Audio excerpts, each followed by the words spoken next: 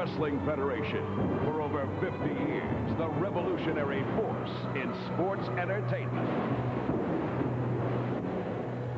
Welcome, everyone, to the Sky Dome, Toronto, Ontario, Canada. Tonight, it's Royal Rumble Raw, where over 25,000 fans are here, plus Shawn Michaels, Psycho Sid, and 2 championships on the line.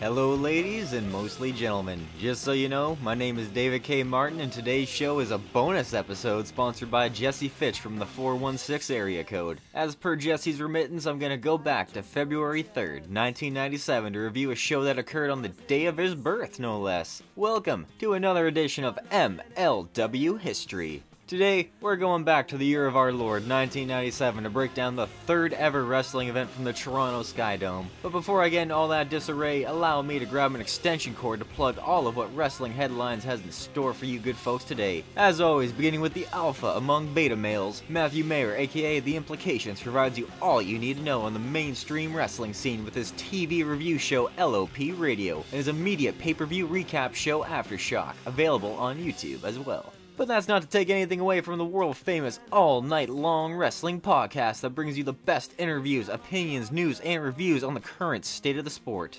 But I guess that's also not to take anything away from my personal favorite podcast, WWF, The Legacy Series. Folks, get the fuck on board with these two if you're not already. Shane and the Miz Fan may have been the first to actually take advantage of the WWE Network archives and spent the better part of 3 years extensively unearthing WCW in great detail, when no one else wanted to. And now, these humanitarians are back to give you the most God's honest review of the World Wrestling Federation through unbiased eyes.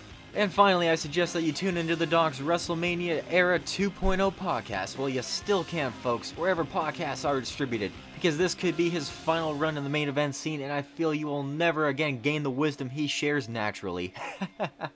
He's lived through it, he's paid for it, and he's seen it all, folks. That's a show worth checking out, y'all. And a special shout out too to WrestlingHeadlines.com residents Jay Cool for his wicked main page NXT reviews that he's been doing steadily for years now, and Sir Sam and Tim Rose, who I can't even think of enough big words to put them over with. They are both class acts, and both of their columns can be both hilarious and just awesome as fuck simultaneously. But I think it's safe to say Mr. Tito is still the Hiroshi Tanahashi of this place, and his columns are guaranteed to teach you something you were previously unaware of.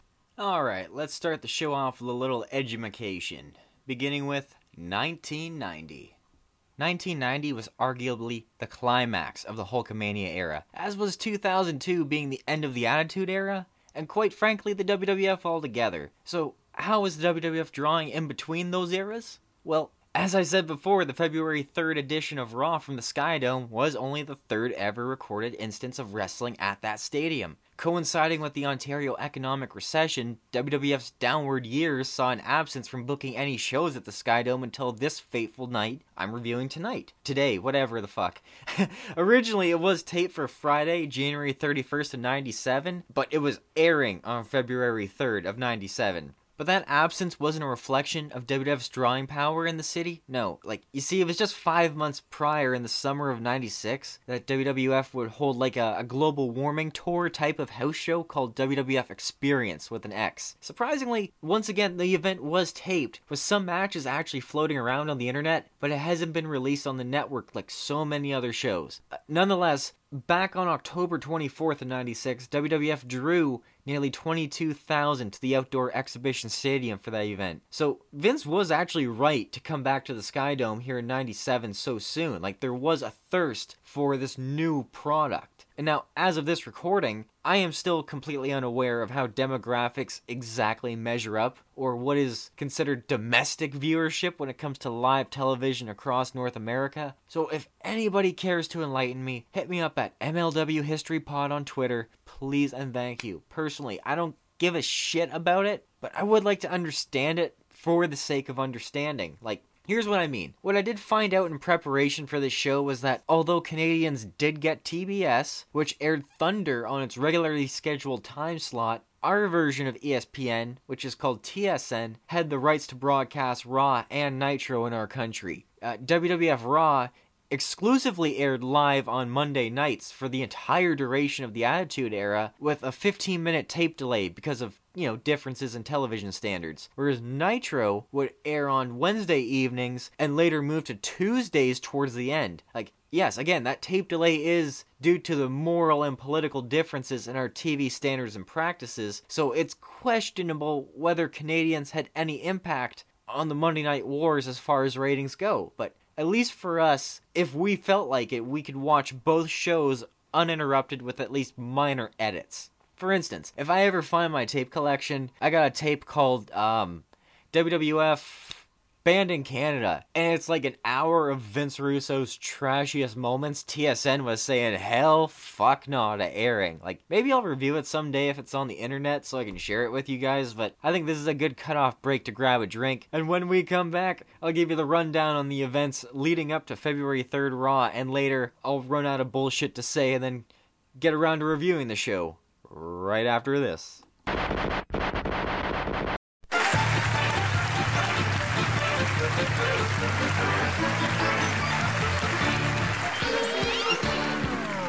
All right. You guys having a good time now? Nice.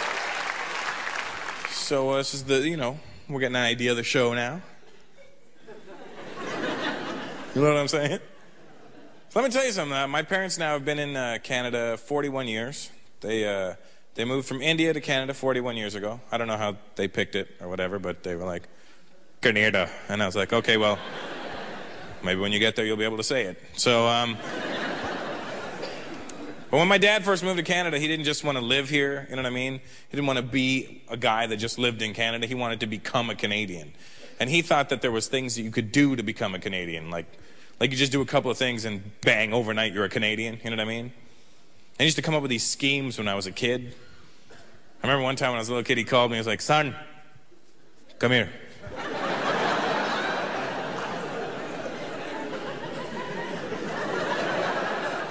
Here's the thing with Indian parents, too. They never just tell you directly to come and do something. It's just not that kind of culture, you know what I mean? Indian parents will not boss you around like that. Hey, come here. Because they have salesmen built into them, you know what I mean? No matter what the situation is, they feel the need to convince you to do something, you know what I mean? And sometimes they'll just take one word and make it sound like a question to make you come there and be like, Russell, come.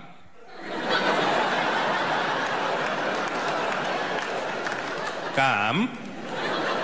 Come. So remember this one night, right? My dad was like, son, tonight we will become Canadians.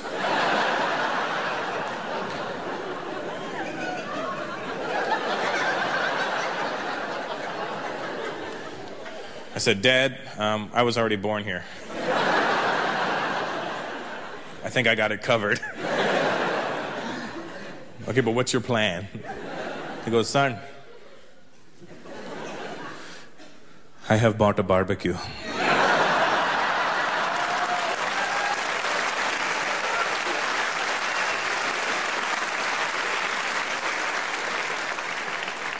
I go, well, what are you going to do? Cook the rest of Canada and we're the only ones left? No, Canadians like to eat the barbecue. I go, Dad, they don't actually eat the barbecue, but I think I know where you're going with this. I go, what's your plan? He goes, tonight, we will have a barbecue in the backyard. We will invite all the neighbors. They will come over, eat our food, and think we are a Canadian. I said, Dad, if they eat our food, they're going to know we're not Canadian.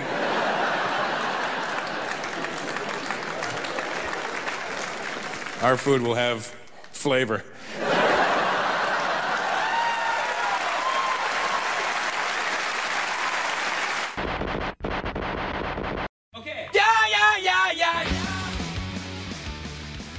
Welcome back, everyone. And holy shit, my bad, that was so lazy on my part, but I'm recording this on one of my days off, so give me a break. I'm on edibles right now. Anyways, since this is the Attitude Era and there's a war going on within the minds of Eric Bischoff and Vince McMahon, may as well just whip it out and see how they measured up, right? So by now, we're week 38 into WCW's 83-week dominance, and speaking of ratings, the February 3rd edition of Raw drew about a 2.6 rating, which according to the internet averages out at about 3.25 million TVs tuned in live. Mid to late 96 saw a steady decline in accountable viewership, with the October 21st 96 Raw being the last time until now that Raw would actually draw that 2.6 rating, with that aforementioned show in 96 being the return of Bret Hart after his loss at WrestleMania 12. Now, according to Jim Cornette, it was one of the editions of Livewire leading up to the Royal Rumble that Vic Venom told anybody who watched the Saturday morning program that Bret was going to win the 97 Rumble, and it was totally obvious, and then he probably even said bro 3 or 5 times, causing the match to be rebooked in an era where Bret Hart talked about this being the point in time where Shawn and Triple H still had a lot of sway with Vince, and he felt like his pushes were always being constantly derailed. Now, sorry, I'm getting way off track. Getting back to the point. Since ratings were the be-all, end-all of television programs, Vince was doing anything and everything imaginable to cross-promote and secure viewership. Sponsorship is what I meant to say. Well, I guess both. And again, Canadians were not subject to most American television without satellite or some sort of package deals. So we can relate to the folks across the pond watching Sky Sports whenever Vince plugs some bullshit sitcom for USA. Because just like for us, wrestling is a sport that airs on the goddamn sports channel. Like, I can't even believe it took this long until now, but it was this February 3rd Raw that was the first 2-hour counter program against Nitro. And we remain in that 2-hour time slot until Raw 1000 way back in July of 2012. Okay, how's this for anecdote? The story goes is that the Skydome show I'm talking about today was supposed to primarily be a 1-hour program with additional house show matches taped for a much later air date. That's why you don't have the giant RAW letters at the entrance ramp, because it was just another cost-cutting measure because they're crossing the border, and historically, Canadian currency has always been about 25% less than American currency, so we're almost always paying 30% more in the exchange rate when you're crossing the border back. Sorry, I'm getting back off track again. Anyways, well, in the span of time between January 31st and February 3rd, USA Network allotted WWF a 2-hour block. Because originally, the plan was for USA to rebroadcast the WWF title match with Shawn vs. Sid, and the Royal Rumble match apparently in its entirety for the first time since the inaugural edition in '88, from Hamilton, y'all. And they actually spent a considerable amount of time advertising for this as the Royal Rumble Raw. Now, obviously, that didn't happen, but now that you know that, watch this Raw back and listen up for Vince masking this by making fun of WCW every 15 minutes for not delivering what they advertised. Like, haha, charade you are, pal. And why I mention this is because the pay-per-view providers actually threatened to sue USA Network due to a violation in replay rights. Why? Because not enough time had elapsed before it could be aired for free. So instead, we're left with this hastily put together 2-hour house show edition of Raw, featuring about, 4 minutes of clips from the Royal Rumble 13 days prior. Although, to WWE's credit, they did actually pay this off, 18 years later in that long-forgotten, snowed-out Raw? I think it was back in 2015. So, fair fucks to them. We actually did get a Royal Rumble Raw. Alright, now it's time to get into the build-up. Cue the music!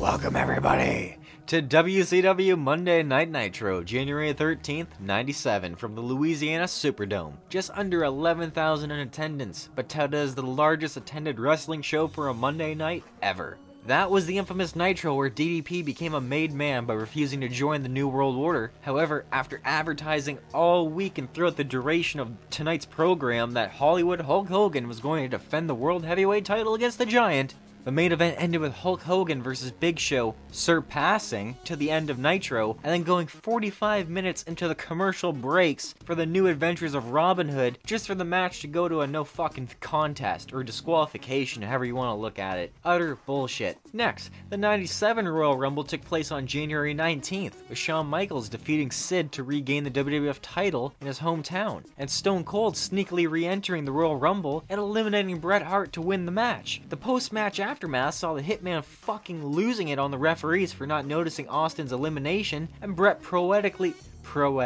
a cross between prophetically and poetically declares that he was screwed over for the first of many instances to come.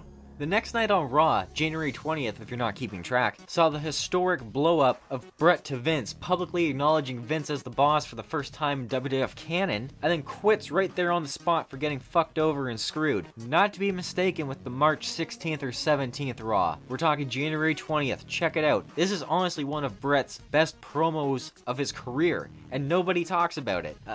Owen and the British Bulldog that night would actually finally begin to feud with the All Japan boys Doug Furnas and Phil LaFon, and Owen eliminating Davey Boy in the Royal Rumble was what really begun the heavy tease of the half-brothers splitting up and losing the tag belts. However, Furnas and LaFon actually debuted at Survivor Series 96, teaming up with the Godwins to pick up a victory over Owen, Davey, and the fucking New Rockers, but for whatever reason, the Godwins would get the benefit of that victory first, even though they've been fighting the Hart family since September. That's 4 months until this point.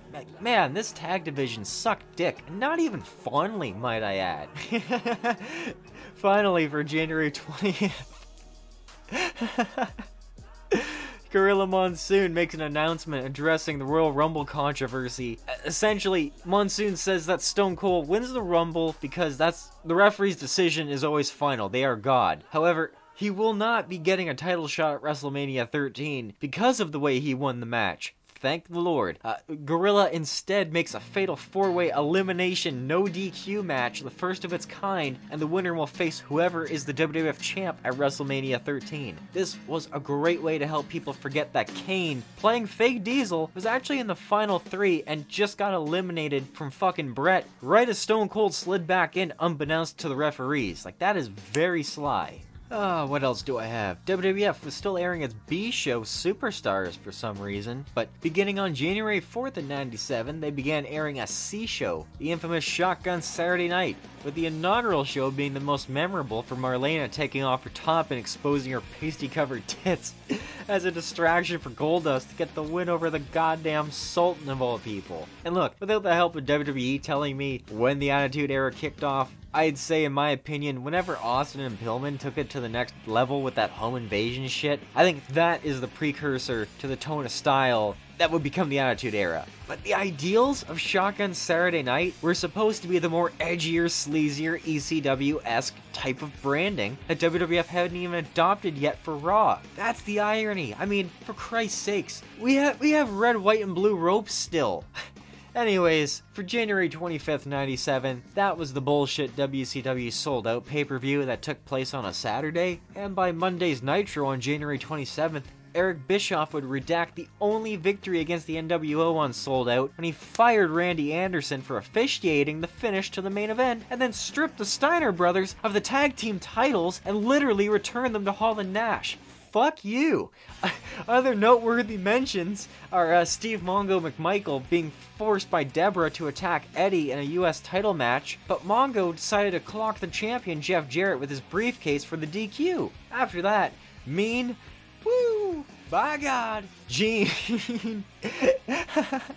interviews the Four Horsemen for a segment, and I failed to mention this, that this was still during the Benoit-Sullivan rivalry, and on the January 20th episode of Nitro, they beat the shit out of each other. And I don't know how y'all feel about Benoit, so I'm not going to recommend any of his matches to you, but seriously, I am sorry for exaggerating, but the finish to that match is just fucking retarded, and if you choose to see it, you'll know exactly what I mean. Sorry to offend, I'm pretty fucking high and I'm just being real. And the highlights from this show actually included Arn Anderson's last ever match on this night when he teamed with Steve McMichael to defeat the fucking amazing French Canadians PCO and Jacques Rougeau. Notice how I didn't say wrestle? Because it was 4 minutes and nothing special really happened at all. But I'm not done, because the lowlight to this show was once again the Giant defeating Hulk Hogan by disqualification for the third consecutive time via NWO interference and beating the piss out of Big Show. For future reference, the Giant never gets another world title match after this, and instead is transitioned down into a role feuding with Hall and Nash over the tag belts with Lex Luger. So what we got instead is Hogan being forced by the WCW booking committee to defend the world title against Piper since Roddy got the win at Starrcade back in late December. But in typical WCW fashion, it wasn't made clear that won't be happening next week, folks, but at Super Brawl. Fuck's sakes. As for the January 27th Raw, it was a complete and utter piece of trash, as Stone Cold might say. It was taped in advance and mainly used as a commercial to hype the Royal Rumble Raw I'm going to be speaking about soon, but historically speaking, it does go down as the last 1 hour 4-minute Raw, but do not consider it historic. It's not. It's really bad. There's like one redeeming quality with Stone Cold talking some trash, but whatever will be worth mentioning, I'll do so when it's relevant. Just let that 1 hour Raw stay dead, y'all. Seriously, don't dig it up. Alright, I think that about does it for the background, but guys, I'm not even joking when I state that the first month of 97 leading up to the February 3rd Raw absolutely fucking sucked. WCW did not deserve to get a 3.7 rating for the following 2 weeks to this Raw, and although WWF's rating would increase from a 2.2 those same 2 weeks to the 2.6 for this particular Raw, WCW would only drop down to a 3.1 rating, so obviously that's for those 0.5 decibel points went that week. In my opinion, this is actually an embarrassingly bad moment in time to reflect upon during this unprecedented time in professional wrestling, and ultimately, I have to set aside my own personal bias, because some of the people that actually did go to these shows and were watching enjoyed it, and they enjoyed the shit out of it while it was happening. And in 2020, at a time where you can't hide a bad wrestler with a good reaction, that has never been more prevalent and evident to me than after rewatching all these shows. Like, you just had to be there, man. You had to live in the time to understand, for lack of a better phrase. With all that out of the way, I can finally get to the point of the show and give you all the rundown on WWF's first ever televised show in Ontario. Awaiting the present. Oh, here he comes! From Victoria, Texas, weighing 252 pounds, Stone Cold Steve Austin. Stone Steve Austin, making his way through this 25,000 plus entourage, this huge crowd on hand, and Stone Cold against Vader. We're going to find out just who's the toughest man here in Toronto, Canada. Maybe who's the toughest man in the WWF, JR? Well, that's certainly a good argument. Wait a minute. Wait just a minute. Here. I'm sorry, but once again, I have to go out of my way to explain something to you guys before we get going with this show. I've been using WrestlingData.com to search all the cards in Ontario during the 1990s, and to my surprise, WWF was still drawing respectively well in Ontario throughout most of the Dark Ages, as I like to call it. I even find it odd that they were hitting the smaller venues regularly over your annual big events, per se. However, they still maintained selling out arenas and expanded to the uncharted provinces to develop an even greater footprint here in Canada. When I was watching back all these Raws, I saw how the crowds were still unfavorable to Stone Cold here and there. And obviously the San Antonio, Texas audience gave Steve his first babyface reaction at the Rumble, but after that, he's still booed outside of Texas. And if I may jump ahead to In Your House Final 4, the Tennessee crowd that night didn't even respond to the glass shattering, nor did they erupt for Steve's entrance like the Canadians do here.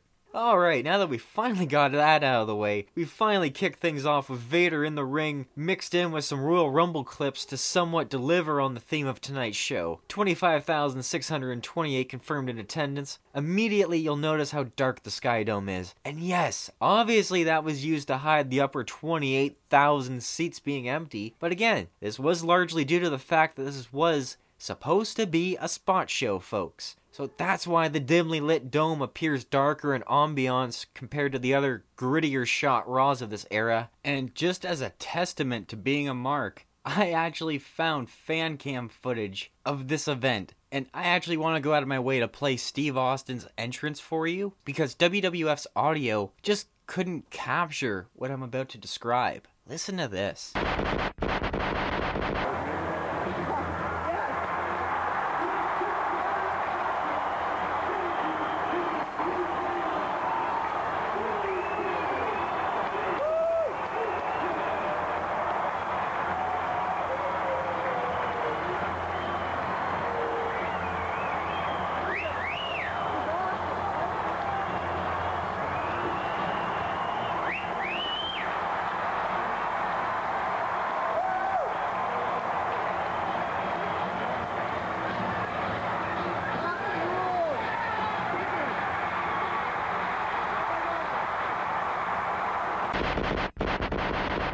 Did you fucking hear that? Like, do not ever forget that Stone Cold Steve Austin was never meant to be good. Guys, it was the crowd who turned heel on the wrestlers first. Steve was still in a heated rivalry with the Hitman and has not relented on being this detestable dick bastard of a human being since creating the character some 8 months prior. But these fucking people love him, man. Although the camera poorly pans out to the crowd for like just a mere glimpse, all you see in that moment are white-collar, multicultural men marking the fuck out and losing their fucking minds when Austin's music hits. Like, I think this was the show that Vince decided, JR, this foreign world is bizarre, pal. I mean, seriously, what the actual fuck, Toronto? Steve got an even louder reaction than Brett did. I mean, why? Hell, Owen gets a bigger pop than Brett, and he's still a heel for fuck's sakes. Like, this is bizarre, man. And I never thought I'd say this word, but my god, is Steve Austin polarizing. Like, consider this. On one hand, the San Antonio crowd did pop for Steve getting eliminated by Hart, but almost immediately thereafter, they still cheered again for Steve winning the Royal Rumble in controversial fashion. Here in Toronto, though, I shit you not, guys, rewatch this broadcast and pay attention, because nobody else on this fucking card got the reaction like Steve did.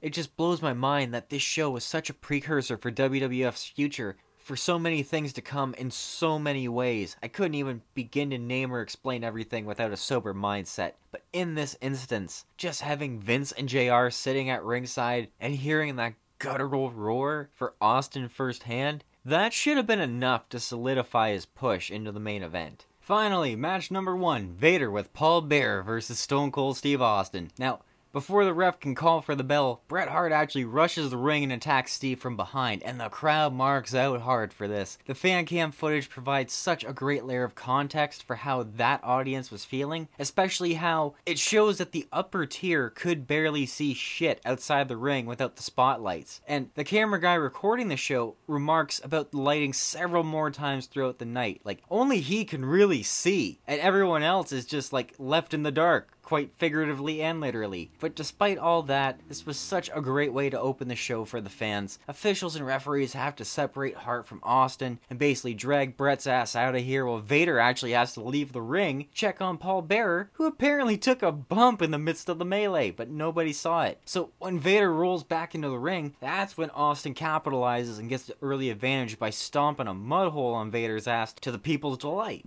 And now, the first minutes of the match is really just Steve beating the hell out of Vader in the corner. Like, we're 6 or so months away from Austin getting his neck broken, but this style right here already suits his character so perfectly. And if I'm not mistaken, this is Steve's last match before donning the knee braces. I recall Shawn Michaels actually mentioning once that him and Steve were rehabbing injuries together in San Antonio after the Rumble, but find that out for yourselves. Alright, my notes from the match are... Not a very smart move by Stone Cold in the opening minutes of the match. He spits on Vader and then turns his back on him to take off his vest, and Vader fucking decks him from behind.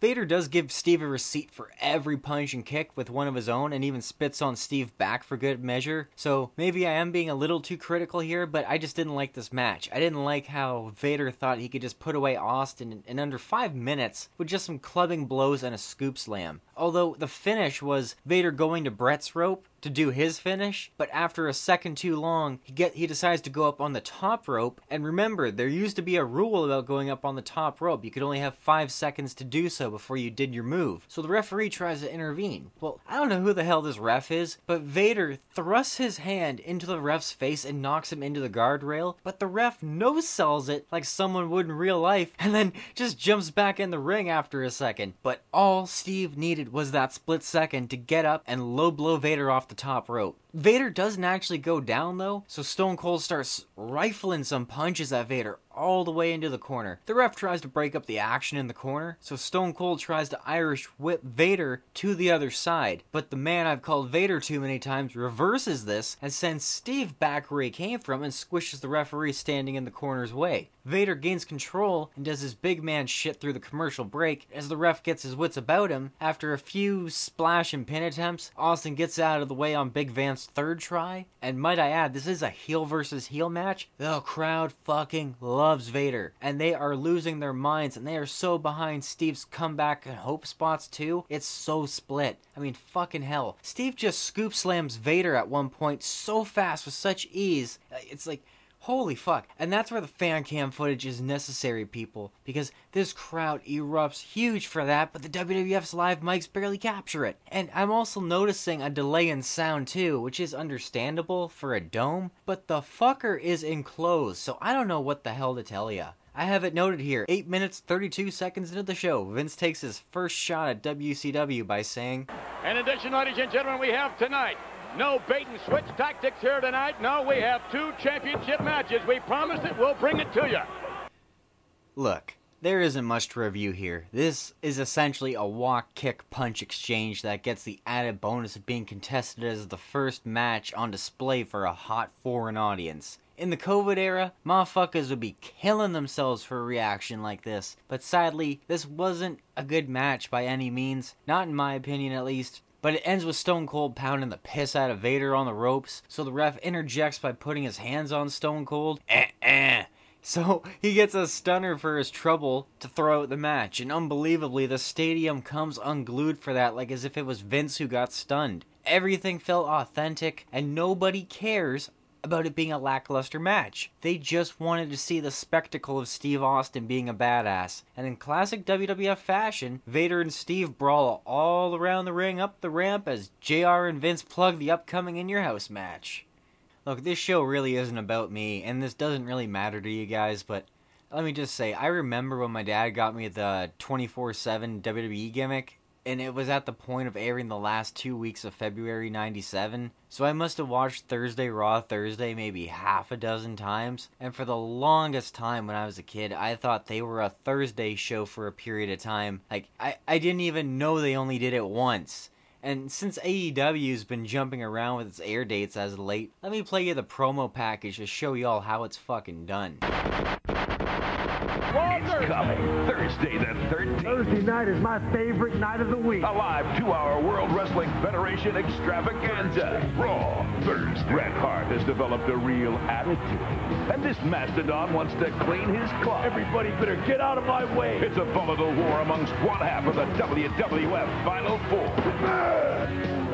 Thursday, Raw Thursday. Shawn Michaels is reliving the dream, but this nightmare won't go away. There's nowhere to hide, nowhere to run. Shawn Michaels battles Psycho Sid for the WWF Championship. Big man, I'm not through with you yet. Thursday, Raw Thursday. Plus, The Undertaker, Stone Cold Steve Austin, Ahmed Johnson, and the Nation of Domination will be in the house. I'm ready to deliver the plan. Thursday, Raw Thursday. Absolutely unpredictable. Absolutely live. Thursday Raw.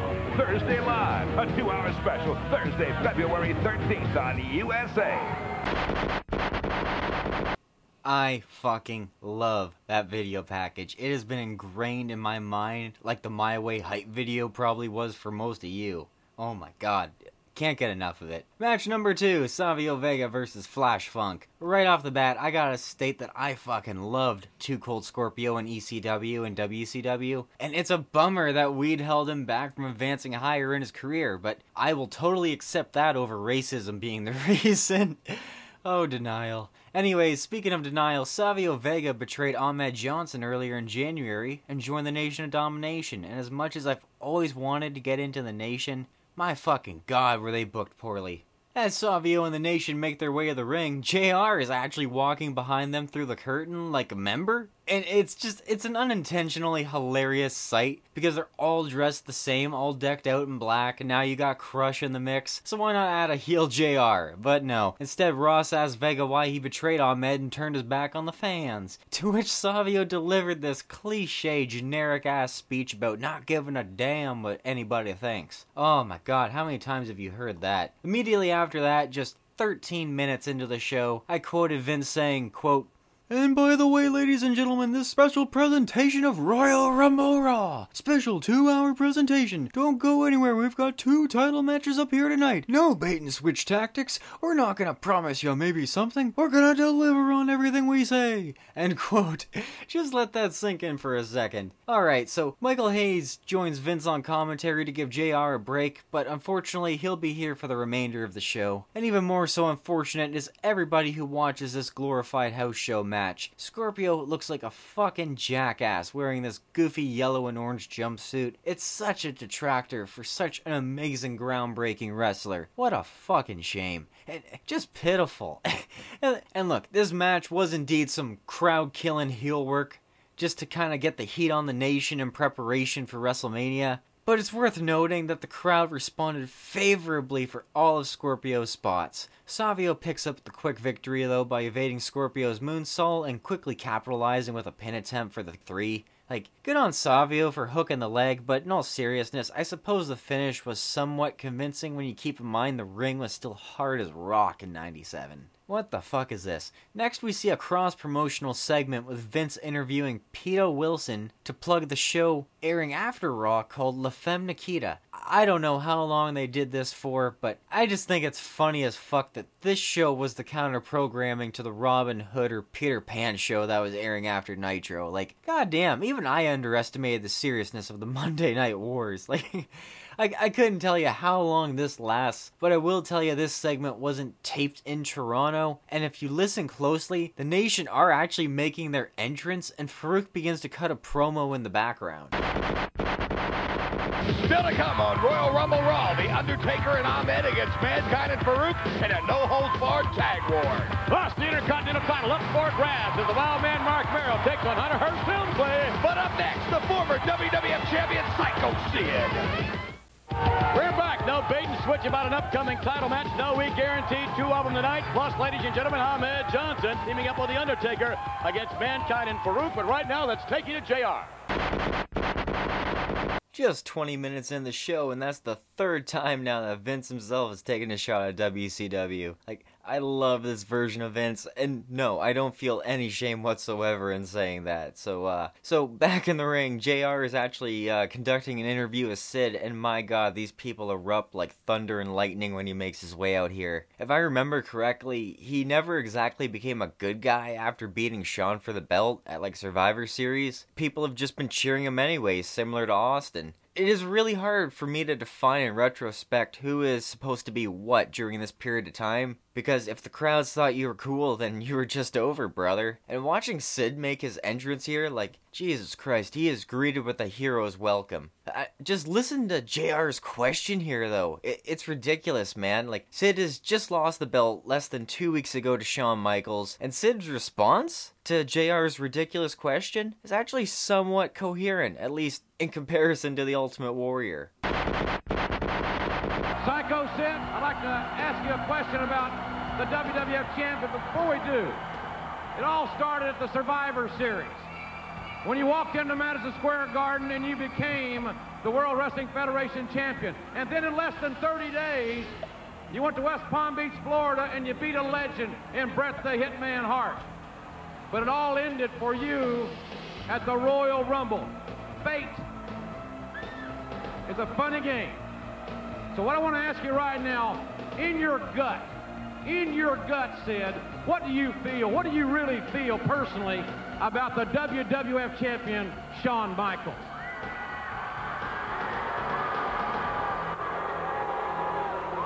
See, I've heard Shawn say it himself. The relationship him and I have, it's a weird one. It's a roller coaster, up and down, mentally, physically, and emotionally. You can say it's a friendship maybe on the edge of madness. With saying that, I feel safe to say that even Shawn Michaels would agree that evil is just that. It is evil. And sometimes we mistaken it for happiness. Maybe in my case, evil showed up at Survivor Series. And in your case, Shawn Michaels, maybe evil showed up at the Royal Rumble. But when this roller coaster ride is over, Shawn, when it is over, it has come up and has come down, and the ride comes to a halt, and the smoke clears, I will be standing the man. I will be standing the man, and the master, and the ruler.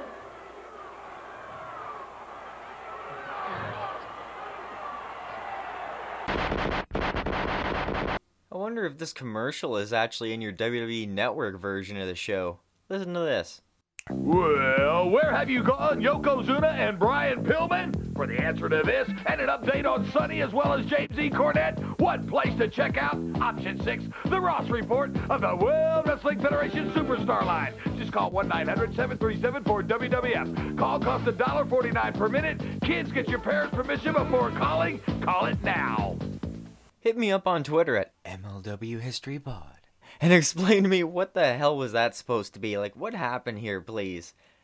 Next, we get a quick word from Vince McMahon talking to the tag team champions of the world, Owen Hart and Davey Boy Smith. Before their scheduled title defense, Vince is eliciting some sort of dissension between the two by bringing up the fact that Owen actually eliminated Davey intentionally in the Rumble match. But Owen, in classic fashion, just completely no-sells those accusations. And my god, can I just remark how amazing Owen is whenever he was in character. Like, this guy always takes advantage of his camera time. Like, truly a class act showman with his performances. I don't even know whether or not to call them subtle nuances.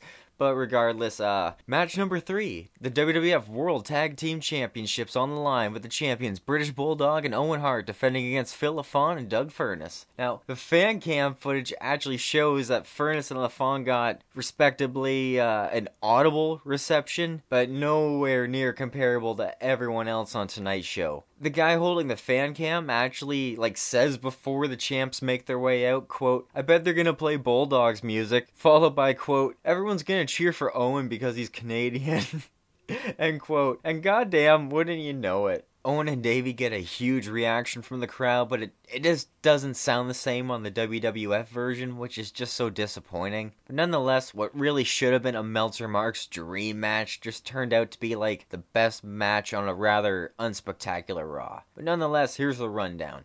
As he enters the ring, Owen tries his best, saying, "I hate Canada. I don't even know anything about Canada." To which Vince retorts, "Unbelievable, he lives here." That is awesome. Alright, ring the bell. We kick things off with Davey and LaFon squaring up. LaFon shows off his 97 white man hybrid style with a MMA jumping takedown to Bulldog, transitioning into a leg lock to get the early upper hand. But Davey makes it to the ropes. Nonetheless, commentary was impressed by that takedown and put LaFon over pretty strong. Playing as the babyface, LaFon actually releases all his submissions before the ref can even signal a count. but he gets back up and attempts to Irish whip Davey into the corner. Davey reverses and rushes LaFon into the corner and eats a boot to the face for his trouble. Phil tries to capitalize with a springboard crossbody, but Davey catches him and the crowd pops for the power slam attempt. And I say attempt because Phil slides out at the last second and pushes Davey into the corner, but as LaFon hooks Davey for a German suplex, he leaves himself exposed for an elbow to the side of the head, which leads to Davey giving him a clothesline to secure some control. Davey decides to tag in Owen as Vince mentions on commentary that LaFon's partner Doug Furnas has the flu tonight, which I'll put over as impressive when somebody can work through a cold. Like, that's never gonna happen again in today's world, so kayfabe or not, I think it's still a great way to protect a sympathetic babyface in peril. Owen hops over the ropes and gets an arm drag takedown for his effort, and he just starts fucking flailing his legs and getting all pissed off, like not realizing that the Dungeon Master is no match against the Technical Wizard. Owen escapes the wrist lock transition with his signature spin-out kip-up combination, just a hair pull thrust LaFon to the mat, but LaFon kips up as well, so Owen chomps and headbutts his opponent to the corner. Owen Irish whips LaFon to the other side, monkey flips Phil, who barely lands on his feet. Because it doesn't look so polished or coordinated, I'll actually give these guys an extra quarter star. Owen gets up, turns around, and gets another arm drag takedown by LaFon, who effortlessly transitions into a cross arm breaker. And just as I'm about to put him over for being so ahead of his time in WWF, he just fucking lets go. Like, he just releases it for no reason. Fucking idiot. That is so stupid. LaFon takes Owen back to the corner and tags in Doug Furnas, who gets raked in the eyes for his trouble. JR actually mentions on commentary that Furnas and LaFon used to work in All Japan and their former All Asia tag champs, but this must have really confused Vince because he just completely ignores the accolades and just moves the fuck on from what Ross just said. Furnas and Owen get into a drop-down leapfrog spot with Doug getting the better hand of the two in the exchange. However, Owen rolls out of harm's way and tags in Davey Boy, and may I say, the women pop for Davey entering the ring. At first they go for the test of strength, and obviously Davey quickly gets the better of the two by kicking Furnas in the gut, but no momentum can be made of this as Furnas reverses the Irish whip attempt, and then hip tosses Bulldog into an arm drag takedown. After that, Davey catches Doug's neck in a leg scissors headlock, but Furnas goes for a spot where you hop and pop out of it. I love that spot, I just don't know what it's called. You gotta see it. Furnas headlocks Davey and accidentally backs him into the corner, so Owen and Davey slyly tag in without Furnas' attention. Davey shoots Furnas into the ropes and drops down, forcing Furnas to leap up and get nailed with a ghetto blaster from Owen. And this is where I made a note that Michael Hayes calls Owen's spinning wheel kick an insaguri, which I fucking pop for. Owen does some 80s heel work by raking those eyes and giving some more headbutts, tags back in Davey and starts doing some King Kong Bundy big man shit on Furnas, jaw jacks with LaFon in the corner and then punches him off the ropes. LaFon gets pretty pissed by this, to which LaFon says, "Fuck this," and then gets back to the ring, so Owen goes to the other side, and I never mentioned earlier that Earl Hebner's the referee, so Earl prevents LaFon from jumping Bulldog, which allows Hart and Smith to get a 2-on-1 beatdown on Furnas. When Earl finally turns around and sees Owen as the legal man, he asks him, "Did you tag in?" And Owen nods his head and slaps his hands together in confirmation.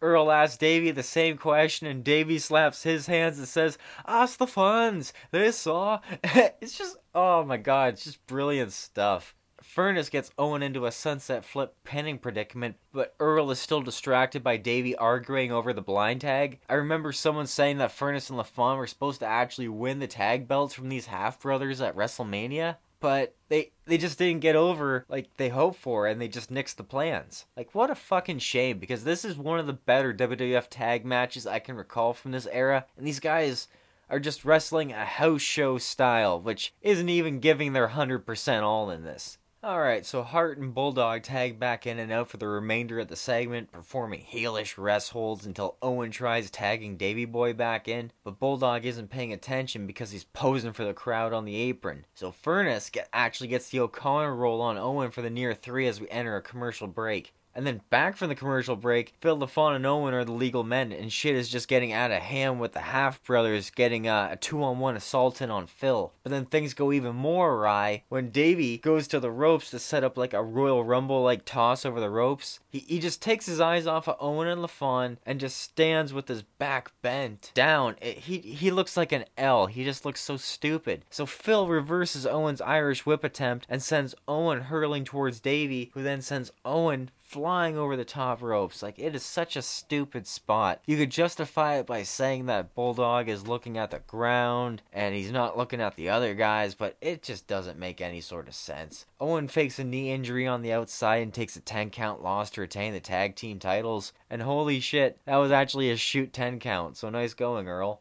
Alright, and that's that. Next we get a recap of Ahmed's feud with Farouk from the Royal Rumble, and then after that we cut back to Ahmed giving us the good word on what's in store for the Nation of Domination tonight. Ahmed says... Well, Ahmed, right here last week on Raw, we saw you on the hunt. You were chasing the Nation of Domination. You broke down a door. You chased their automobile off the premises.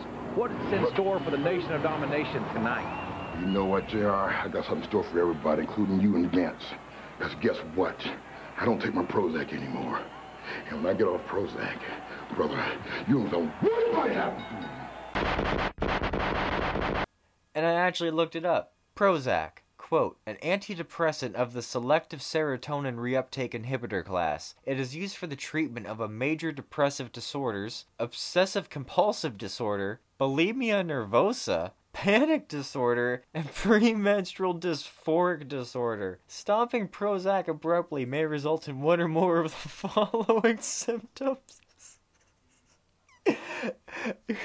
Irritability, nausea, dizziness, vomiting, nightmares, headache, and prickling and or tingling sensations of the skin. What the fuck? That's hilarious. I can't believe he actually said that. So the main event of tonight's Raw is actually a tag team match with The Undertaker and Ahmed Johnson teaming up against Mankind and the Farouk. And they all have history against each other going back to 96. After Ahmed cuts his promo, Undertaker just appears out of nowhere and just fucking grabs Ahmed's neck. Like, what the hell? Ahmed gets right in his face and says, "Look, dead man, you gonna be dead enough if you touch me again." To which The Undertaker replies, "If you go now, you go alone. If you wait, we'll bury them together." I don't know. Like, you gotta see this to comprehend just the awkwardness on camera. Cut to commercial, and when we return from the break, Vince actually brags about this show being the biggest crowd in Monday Night history. And no, he's not done bragging, God help us all. Match number 4, Crush vs. Goldust, and while Dustin and Marlena are in the ring, JR takes a shot at WCW this time, but Vince doesn't stop there and makes another quip about it. And of course, ladies and gentlemen, yet to come, Intercontinental Championship matchup. Paul May Mark Merrill against Hunter Hearst Helmsley. Shawn Michaels, the WWF champion, to join us as well. And what about that matchup, no-holds-barred tag team, The Undertaker and Ahmed? Oh my goodness, did you see the look on Ahmed's face? Well, there's problems in the locker room of The Undertaker and Ahmed Johnson. How are they going to coexist? We're not telling you we may have that match. We will definitely have that no-holds-barred matchup in its entirety right here tonight. And it's not anything that we're going to bait and switch and promise you, well, we may have this, we may have that. No, folks, you've got it tonight. From Skydome in Toronto, Ahmed and The Undertaker against Mankind and Farouk. Man, I sincerely wish they would do this to AEW today, just give Cody the verbal middle finger, because this is my kind of pro wrestling commentary when it's done right, or at least done funnily. Like, I love this particular unabashed style, although I could really do without Michael Hayes in the booth. You know, nothing in life can be perfect. Just like this bullshit match. And now, for whatever reason, should you try to look up Raw from February 3rd, 1997 on YouTube, you'll find that WWE actually released a 1-minute clip of this show that was uploaded on November 30th, 2012. And that 1-minute clip just happens to be the finish of this match.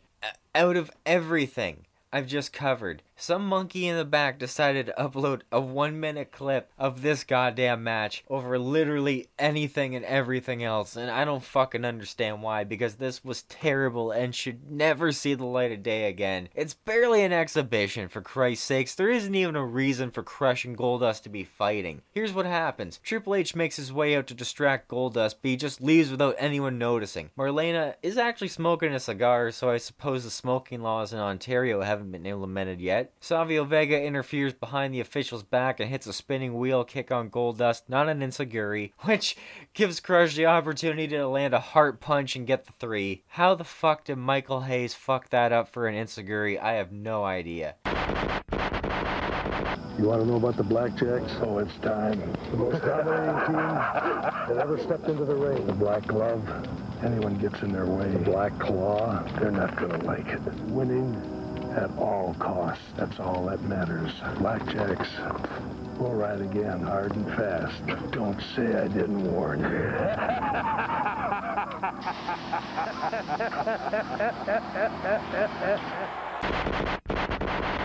Oh my god, Blackjack Lanza in a video package hyping the debut of the new Blackjacks. I don't remember seeing Bradshaw or Wyndham ever as this team, so I can't speak of how badly the gimmick failed, honestly. Alright, cue the commercial break, and then back from the ads, Shawn Michaels makes his entrance, and I was totally surprised to hear his ovation from the crowd. You can hear the bass emitted from the audible boos, so it is far from partisan, but in my honest opinion, maybe a 65-35 split reaction for HBK here. Like, just for comparison, when I went to Raw in Toronto back in January of 2005, I didn't know about the Montreal Screwjob yet. I think I was just barely 10. So it shook me to hear the crowd just thunderously boo Shawn out of the building, because to me, he was still a good guy.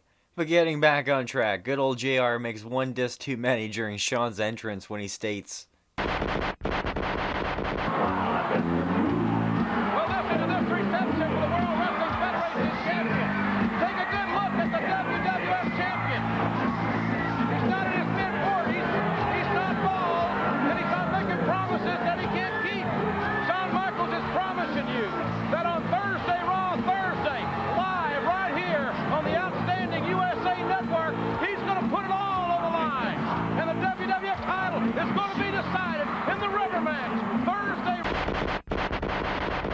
and fuck, I just remembered as well, Sid said in his promo that the WWF title brings out the evil in man, so I think that is the second most accurate observation that Sid has ever stated, and use half your brain to guess the first. Another thing I should probably add is whoever is producing this segment is a fucking genius. While Michaels begins to bring up Bret Hart, we go to a behind-the-curtain shot of Bret sitting in gorilla position, looking up at the Skydome's giant monitor, gesturing and making facial expressions at what Shawn's saying about him. It's just a really nice added touch of reality that I really appreciated. Shawn gets under Bret's skin with his snide remarks, and Bret makes his way out to confront Shawn without any music, looking all pissed off and ready to fight. Like I said earlier, the pop for Steve Austin was so much louder than what Bret gets here, but he still gets an amazing reception from the audience nonetheless. I'm not taking that away from him.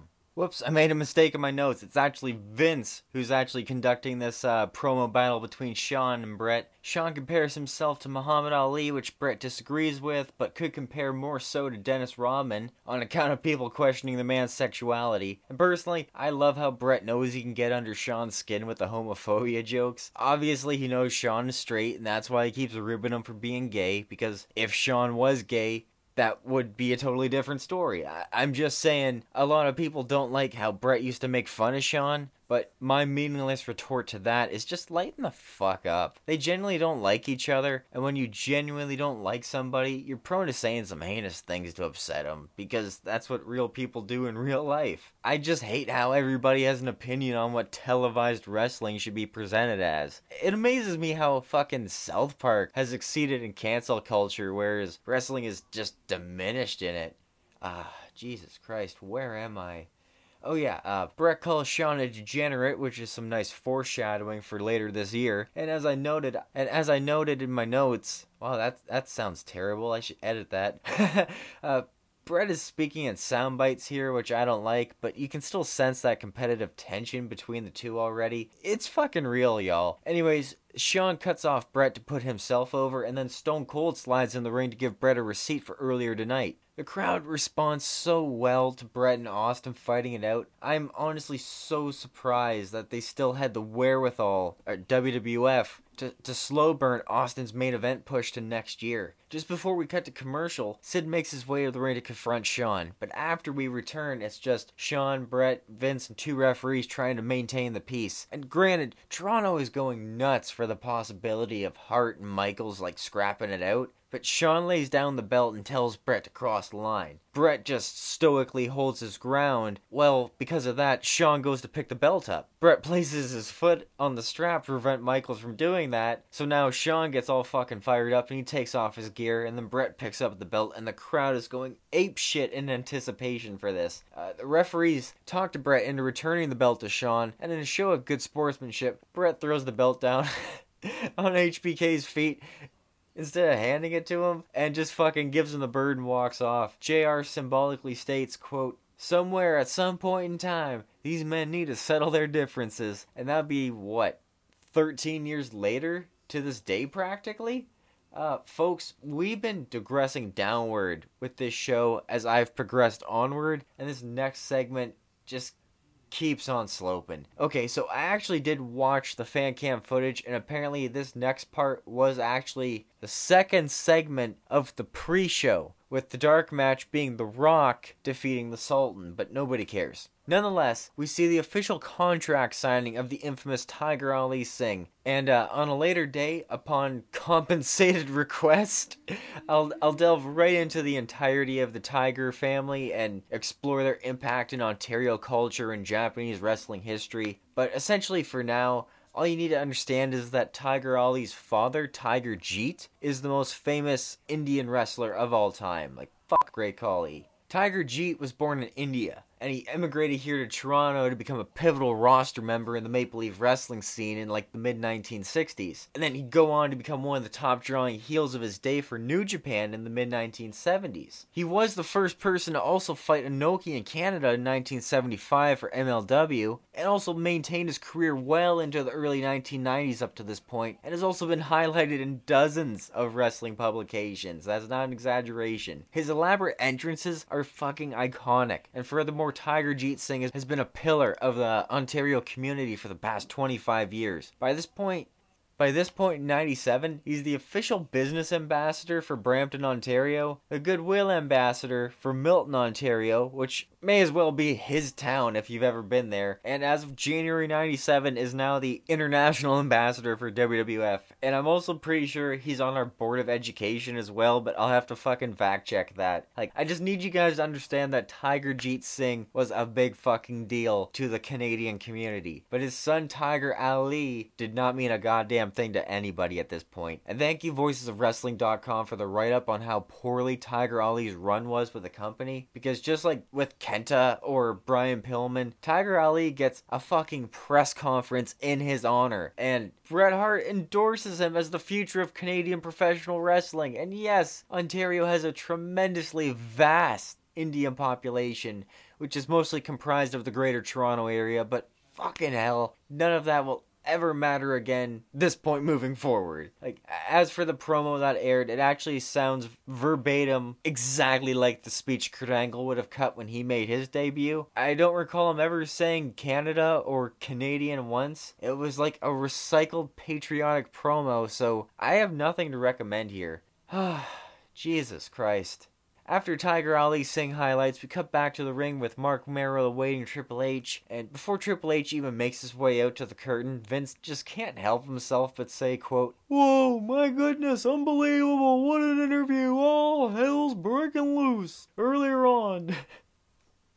And how about it, we didn't even bait and switch there. Said we were going to have a championship match, not have it and all that kind of crap, and tease you with all that stuff we're not going to present. Because what we are going to present is what we said we were going to present.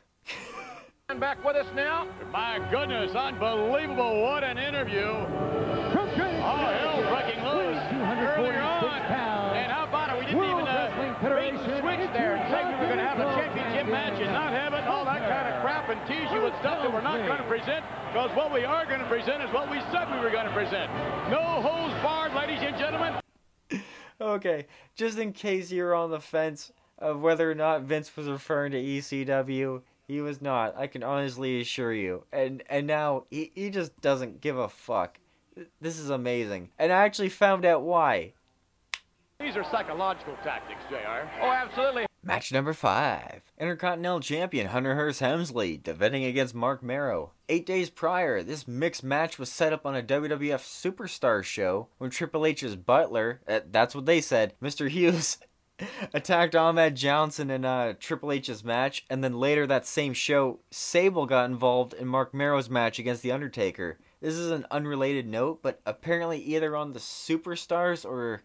I think it was this Superstars taping or either the Shotgun Saturday Night around this time. Undertaker chokeslammed Sable, but the footage never made air and the plans to have Undertaker and Marrow feud just fell through the cracks for some unknown reason. So perhaps this is exactly how we got this match now instead.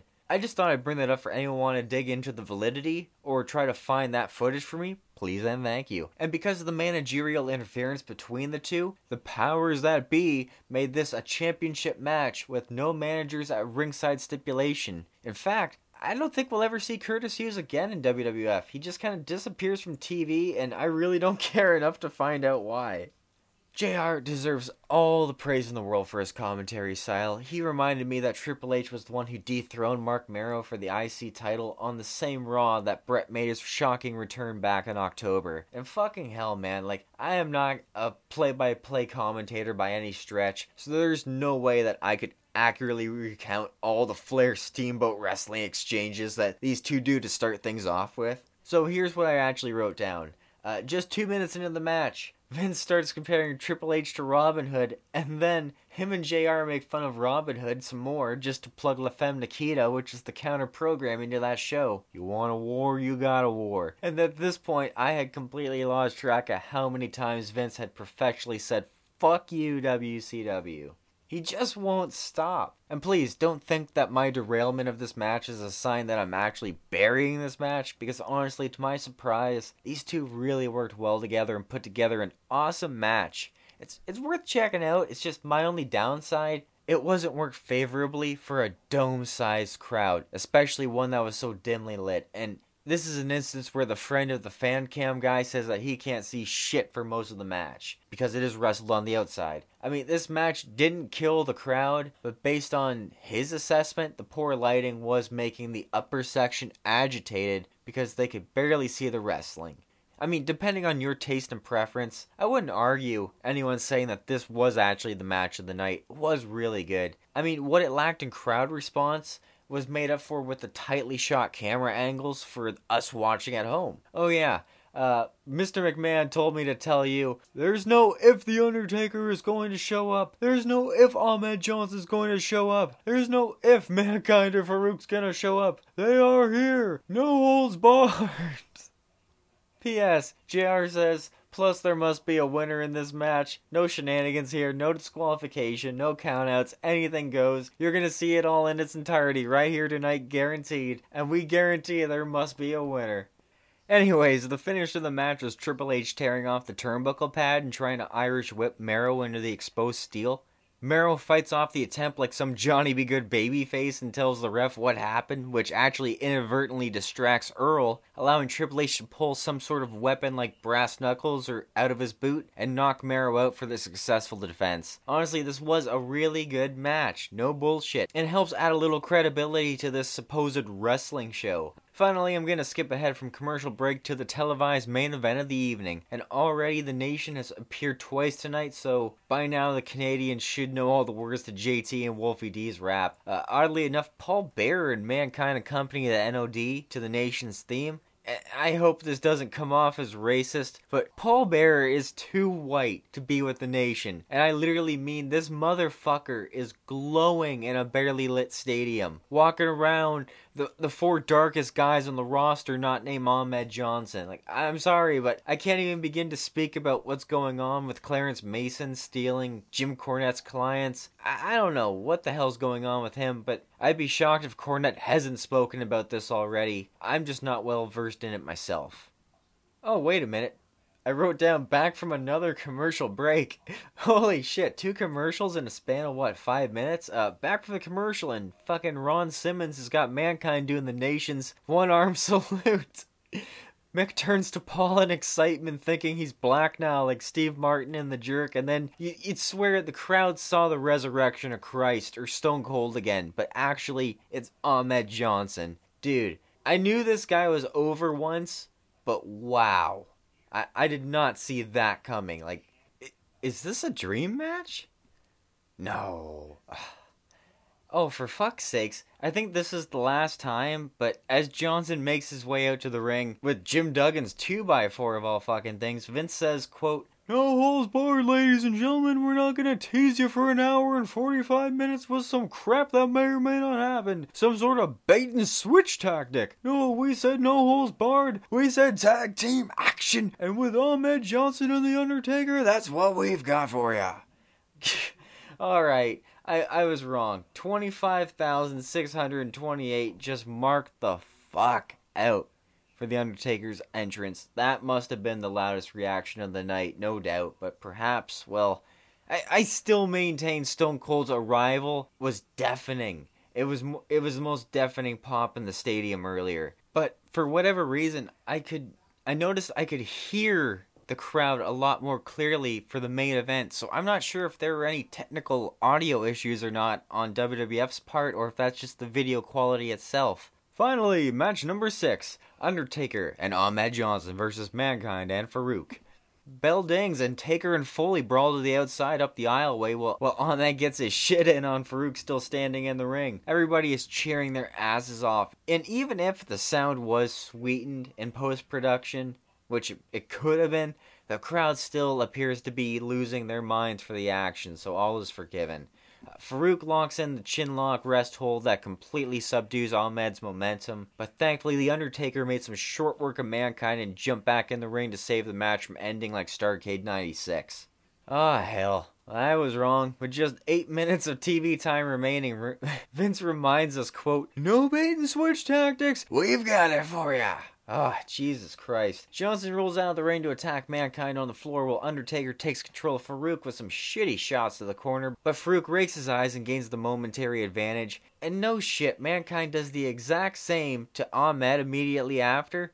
And then after that, Farouk clotheslines Undertaker and starts hailing it up on the hard camera side of the audience, but that gives Undertaker enough time to recover and restore order to the main event scene. Ahmed gives Foley a nasty looking back body drop on the blue steps, which just made me feel so bad for Mick more than anything. It didn't look good, and it still looked painful, but with Mankind temporarily out of action, Ahmed sets his sights on Clarence Mason and chases Clarence to the back. Undertaker delivers old school to Farouk, and Ahmed goes back to work on Simmons to the outside just as Foley conveniently re-enters the ring for Undertaker's convenience. Give credit where it's due to the monkeys in the back. The match goes to commercial one last time, but upon return, Undertaker goes for old school on Mankind, who reverses into the Mandible Claw, and that was flawlessly executed, simplistic looking, and just awesome as fuck all at once. Instead of that being the end right there, right then, Johnson comes back in and kills Mankind with the Pearl River plunge, but Simmons breaks up the count just at the last second.